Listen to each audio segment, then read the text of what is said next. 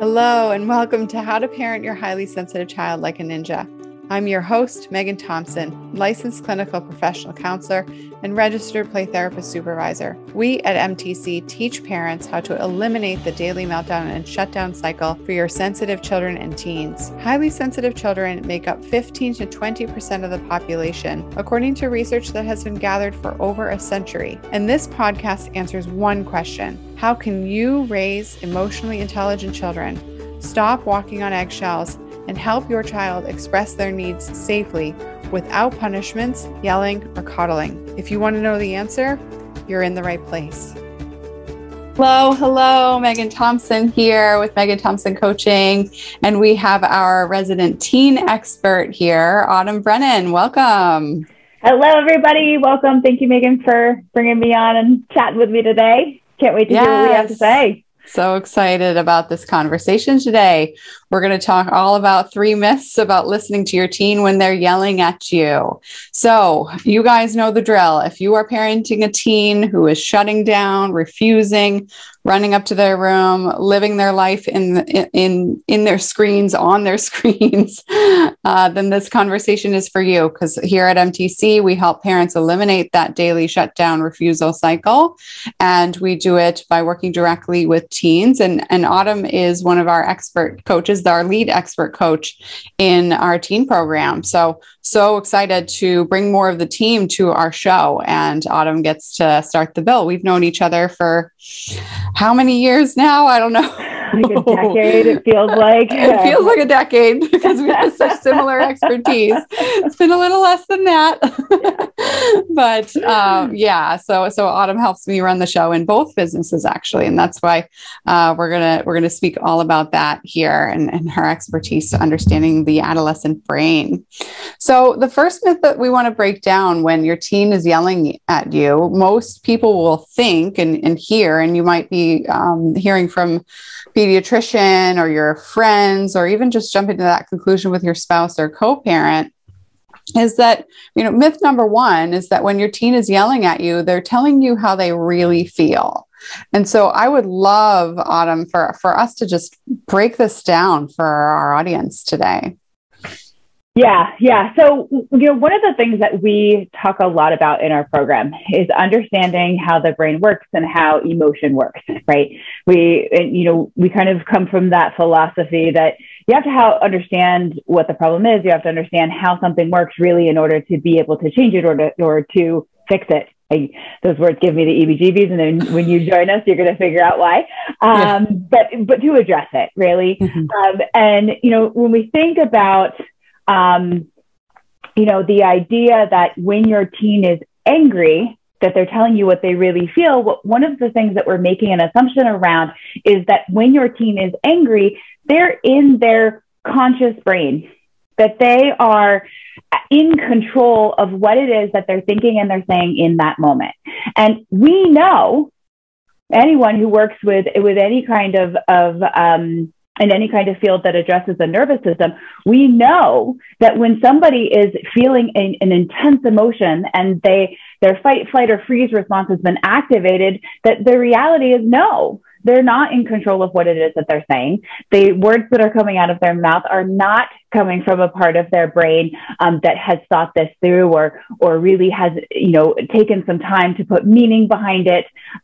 Instead, the words that are coming out of their mouth in that moment are words that are in response to a threat, right? And so those words at that moment are meant to either push somebody away so that I can get away, flight, or they're meant to start a fight, right? And so when we take a second and we think about this myth, just from a perspective of your physiology, it really doesn't make sense. And so by looking at our teens and being like, well, you really meant that because you were mad and you just finally said it. It's not quite that simple. Mm-hmm, mm-hmm. Yes. And so as parents, it's so important that those of us who are raising teens, that we're noticing how we are responding to our teenagers, right?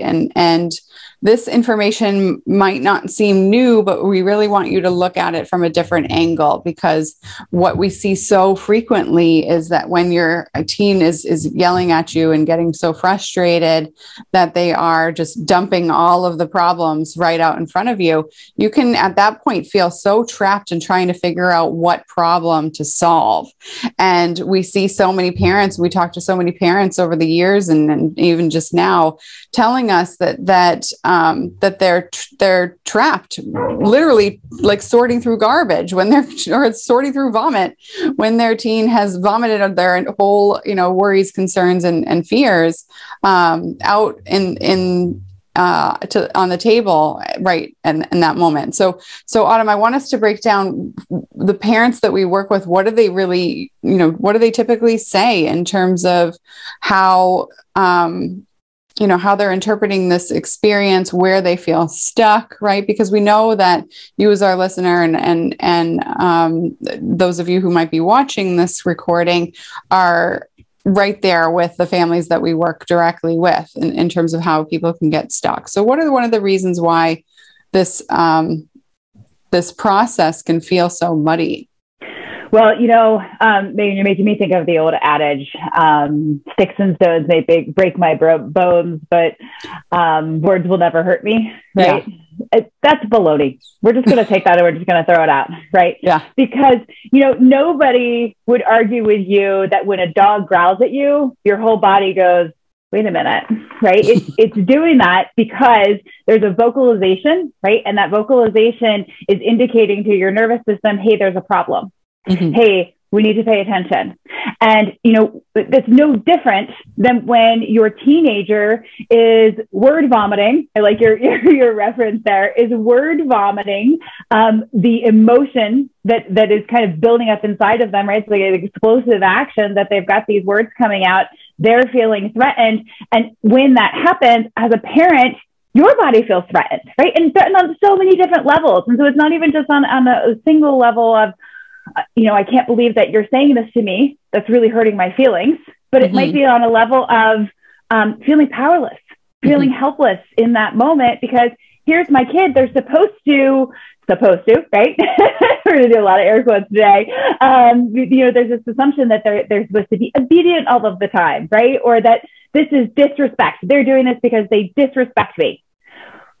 What's wrong with me as a parent? Why doesn't my child disrespect me? Or why is my child disrespecting me? Right. Mm-hmm. And so there's pain on the level of, I can't believe they're saying that. I love this person and they're hurting me. There's pain on the level of, what am I doing wrong? What's wrong with me? Right. And so the parent themselves starts to stack up their own emotion.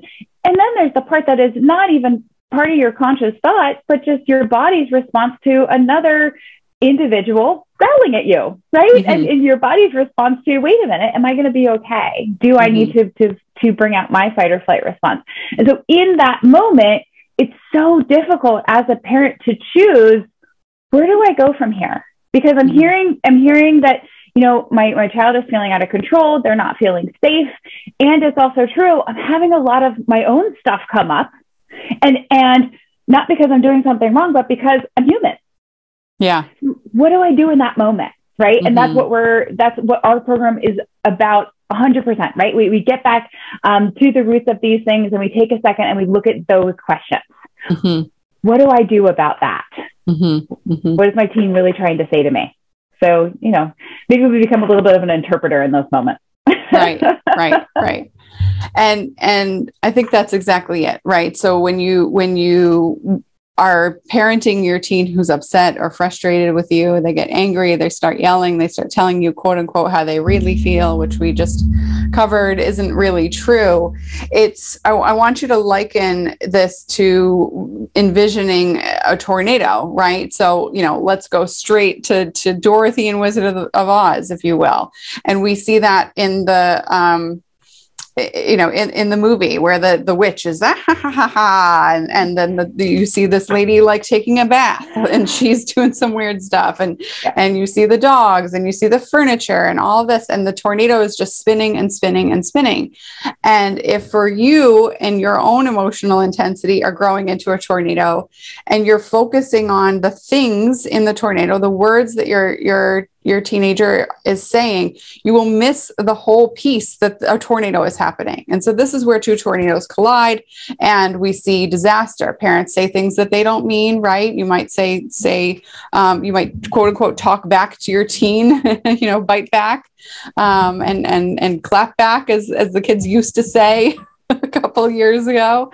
And that obviously doesn't get you anywhere. And then you have your own regrets, right? And so I really want to speak about this because myth number 2 is the fact that some people, some parents will believe, and you might determine in that moment if your teen is saying things that, okay, if they don't really mean it, then maybe they're just being over dramatic, right? Maybe they're just trying to send these zingers at me because they're trying to get back at me. Right. And so let's talk about why that's not true either. So I love this one. This one is one of my favorites, right? Because there's so much meaning to this, right? My teen is being over dramatic. Well, there's a couple of different layers to this. One, we know that some people experience emotions more intensely. We know this as a fact. They have the research, they have the data to prove this.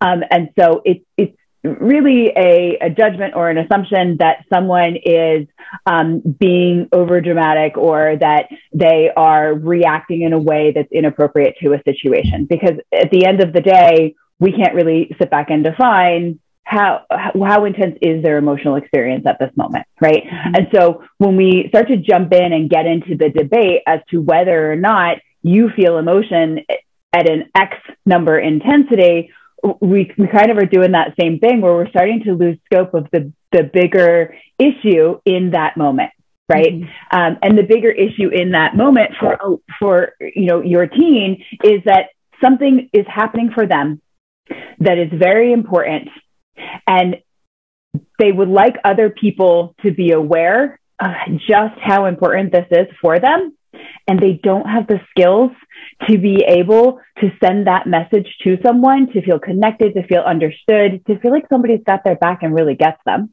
mm-hmm. in any other way than this. Mm-hmm. Mm-hmm. So we take a second. That's, that feels really helpless, right? Think about mm-hmm. it as an adult when in feeling like your voice all of a sudden was gone. Mm-hmm. Mm-hmm. And you wanted to communicate something, but there wasn't a way for you to do it. And you're feeling mm-hmm. it. You know mm-hmm. that something is happening. You may even be confused about the experience and not really mm-hmm. know for sure what is happening. You mm-hmm. just know that other people, for some reason or another, they don't seem to see it the same way as you do. Or maybe some people do, but not everyone does. And you don't really have a way to talk about it. You don't really have a way to communicate. Maybe you guys have been in a situation, maybe you're playing a game, maybe, you think about all of these different yard games that happen, and maybe you have your hands tied behind your back, or you're not allowed to talk during the activity. And take a second and think about what that really feels like. That can feel pretty helpless. It can feel pretty lonely. When your teen is having these moments of being over dramatic, really, that's what's happening for them. Mm-hmm, mm-hmm, mm-hmm. A lot of questions around intensity. Yeah. Yeah, it's like a Hail Mary, if you will. Yeah. They're just taking a shot. And I think it's so important for us to break down the assumption that our teens are doing this on purpose. And so, I'm going to throw a curveball for you since you love them. You work with teenagers after all. And I'm going to pretend I'm a parent, right? We've been working with these, with parents with this level of need for years and years and years. And so a parent might say, right, let's think about this. Okay, if my teen can be this cutting, Autumn, mm-hmm. why can't they be that intentional with, ahead of the time that they're exploding? Help me. I don't get it. Right. So let's talk about that. Right. So when we talk about this, I'm going to actually bring you back to a little earlier in the program when I talked about the difference in somebody's nervous system from when they are calm and they are collected and they have access to their cognitive brain, their thinking brain, their conscious brain, right? Versus when you are in a fight or flight, when you're experiencing an intense emotion or maybe emotions I'm going to keep bringing us back to that concept as well too. I think that we start to get a little limited in our understanding of how many emotions or physical experiences somebody can truly have going on for them at one time. And so when we're making some of these assumptions, we're going off the assumption of they were feeling mad, but maybe it wasn't just mad. Maybe there was a lot more going on for them, right? And so that emotional intensity builds, and in that moment, their brain is not in a place where it is checking in. Does this sound right? Does this fit these other things that we've thought or we've talked about previously? It's not going back. It's not having those moments. It's not having a moment of what's going to be the outcome of what I do right now? How is this going to impact the relationship that I have with my parent? They might not even go further than, if I say this to my parents, if I were to use X explicative, right? Yes. My parents' face is going to turn bright red and I'm going to get screamed at. That might not even happen until the word has already left their mouth and your facial expressions are changing and they're going, oh, and there goes the other one, right? Exactly. Because in that moment, just like, anytime your body is in a fight or flight, you're only thinking about the right now. How do I get out of this situation? How do I get these emotions out of my body? How do I not feel like I feel right now? Right? Everything becomes about moving yourself away from the current miserable or the current painful, even out of control feeling that they're currently in. And so in that moment, this explosiveness, you guys think about it, we call it word vomit for a reason, right? Explosive, right? That's going to give you a feeling of relief. It's going to give you a feeling that, all right, I just did my job to protect myself, right? Noticing that. And so in those moments, their thinking brain and their body brain, they're just not talking to each other. And so if we set the expectation that they're going to be intentional in the way that they communicate without them being in control of their emotions, without them having the skills that they need to be less confused about the number of emotions they have, why those emotions are so intense, if we don't give them the information that they need to be able to decrease the intensity of those emotions in the moment, to recognize, I just went into my fight or flight. Wait a minute. Is there really a threat here? Feels like a threat, but she hasn't killed me yet. So maybe, right? Kind of recognizing that.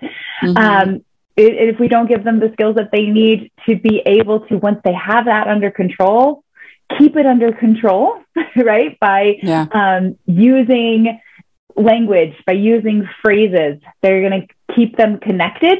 And they're going to continue to go on just word vomit. All of these emotions, all of the pain, all of the ish that might be happening for them in that moment onto their parent. And in some ways looking at their parent and saying, you be responsible for this, you fix it, because I don't know how. And you're the person that does that for me.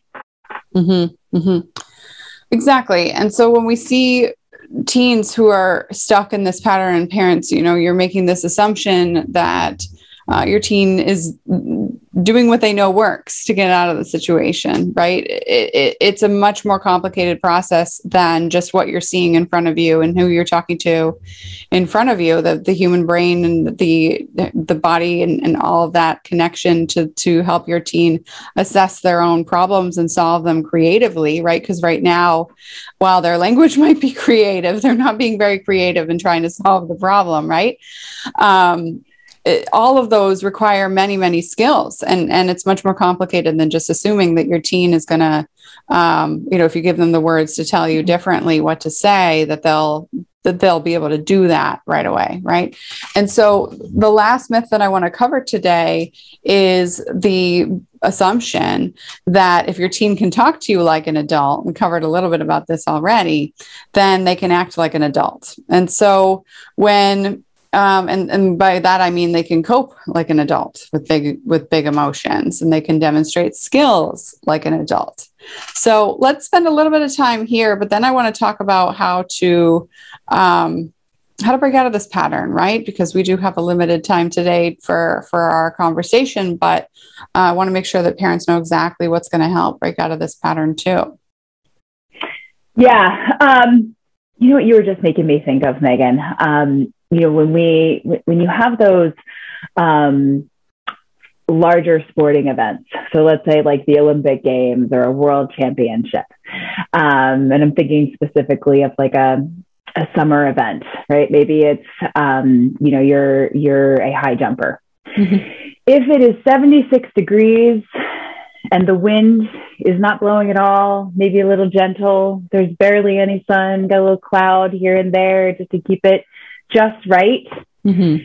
you're going to perform in a very different way than if it is pouring down rain, 20 degrees below the average, yeah. right? Yeah. Not your prime climate, right? Or mm-hmm. The environment that is going to be, you know, the best for you, right? You're going to get two different bests, if mm-hmm. you will, from mm-hmm. an athlete. Mm-hmm. And so I'm using this metaphor to kind of set the framework for when your teenager is in prime conditions. They've had enough sleep. They've been eating healthy, or they've been eating at the very least consistently. They're consuming consistent amounts of food throughout their day, and it's food with nutrients, right? They've been laying off the monster drinks or the caffeine, right? Yeah. That they, you know, have been taking any medications, allergy medications, et cetera, as prescribed, that they have been, you know, being mindful, or at the least just taking care of themselves. They're getting sleep. They're in a low stress moment. We don't have finals today. SATs were over last night, right? Maybe their favorite relative is over and you guys are hanging out and they are presenting themselves like they're 5 years older.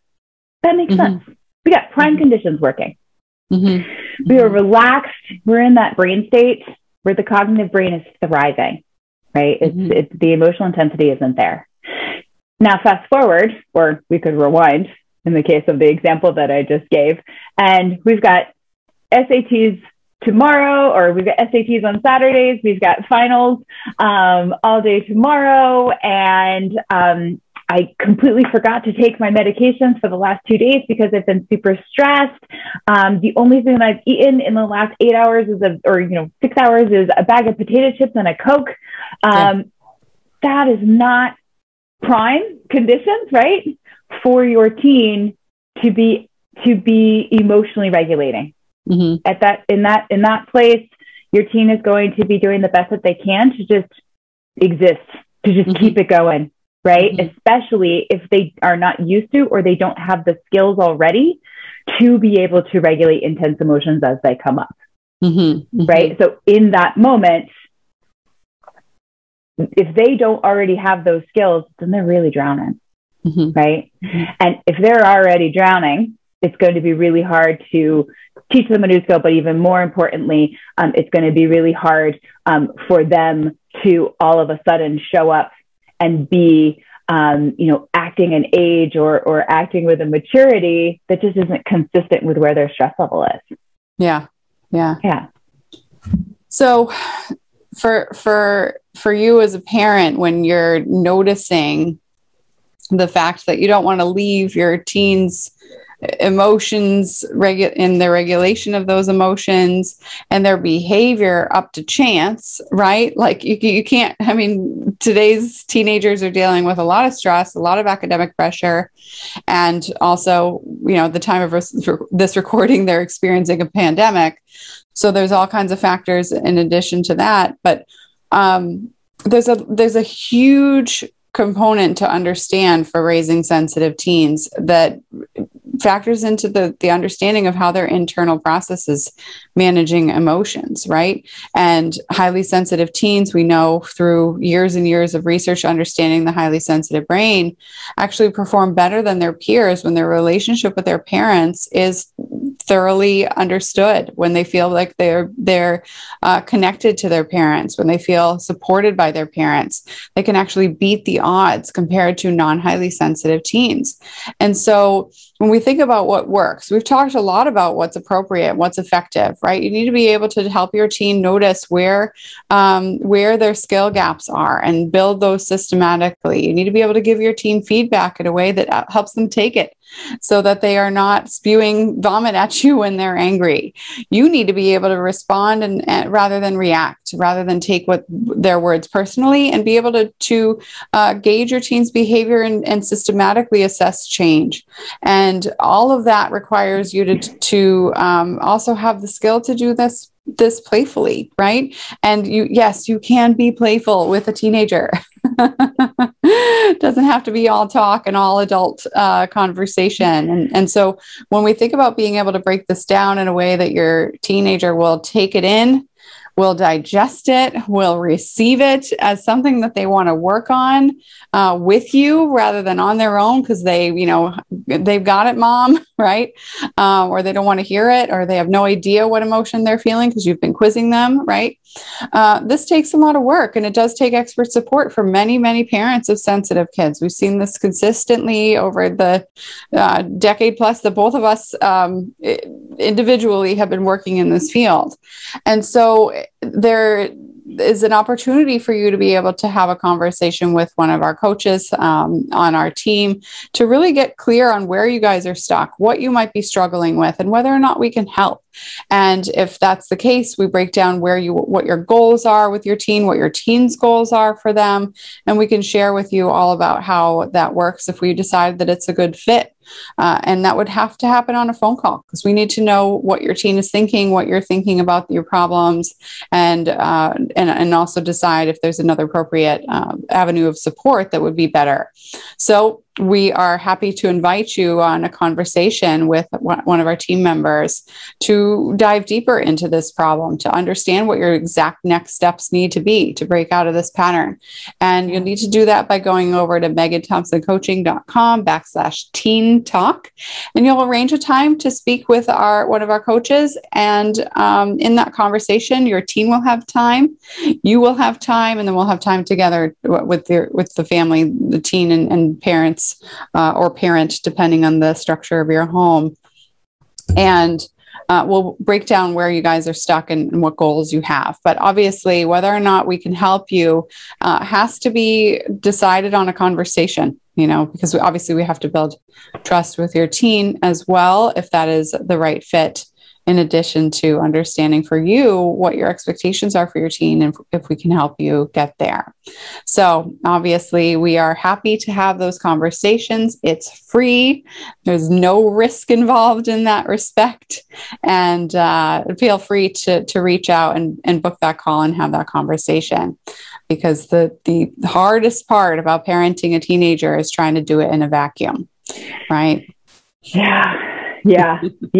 Hardest part about parenting a teenager is not having your own support system. Yeah, definitely. It's such a tricky time. Yeah. We were all there once. Right. Okay. So thank you for tuning in today. We'll catch you on the next show, and we look forward to having a conversation with you soon. Bye. Thank you for joining me on this episode of How to Parent Your Highly Sensitive Child Like a Ninja. We release a brand new episode every week, so be sure to click subscribe. If you like what you've heard and you're interested in seeing if you're a fit to work with us at MTC, here's what I want you to do next. Head on over to meganthompsoncoaching.com/call and book an appointment with our team. We'll get on the phone for about 60 minutes and we'll get you clarity on where you're stuck in parenting your sensitive child or teen, what your goals are for supporting your child's development. And if we can help you, we'll get you started on knowing exactly what to do to eliminate that meltdown cycle. Eliminating the daily meltdown cycle does not happen by itself. You need expert guidance to make it happen. And we've helped hundreds of clients from all over the world end that cycle in as little as 8 weeks. So to see if we can help you do the same, head on over to meganthompsoncoaching.com/call. I'm Megan Thompson, and we look forward to speaking to you soon.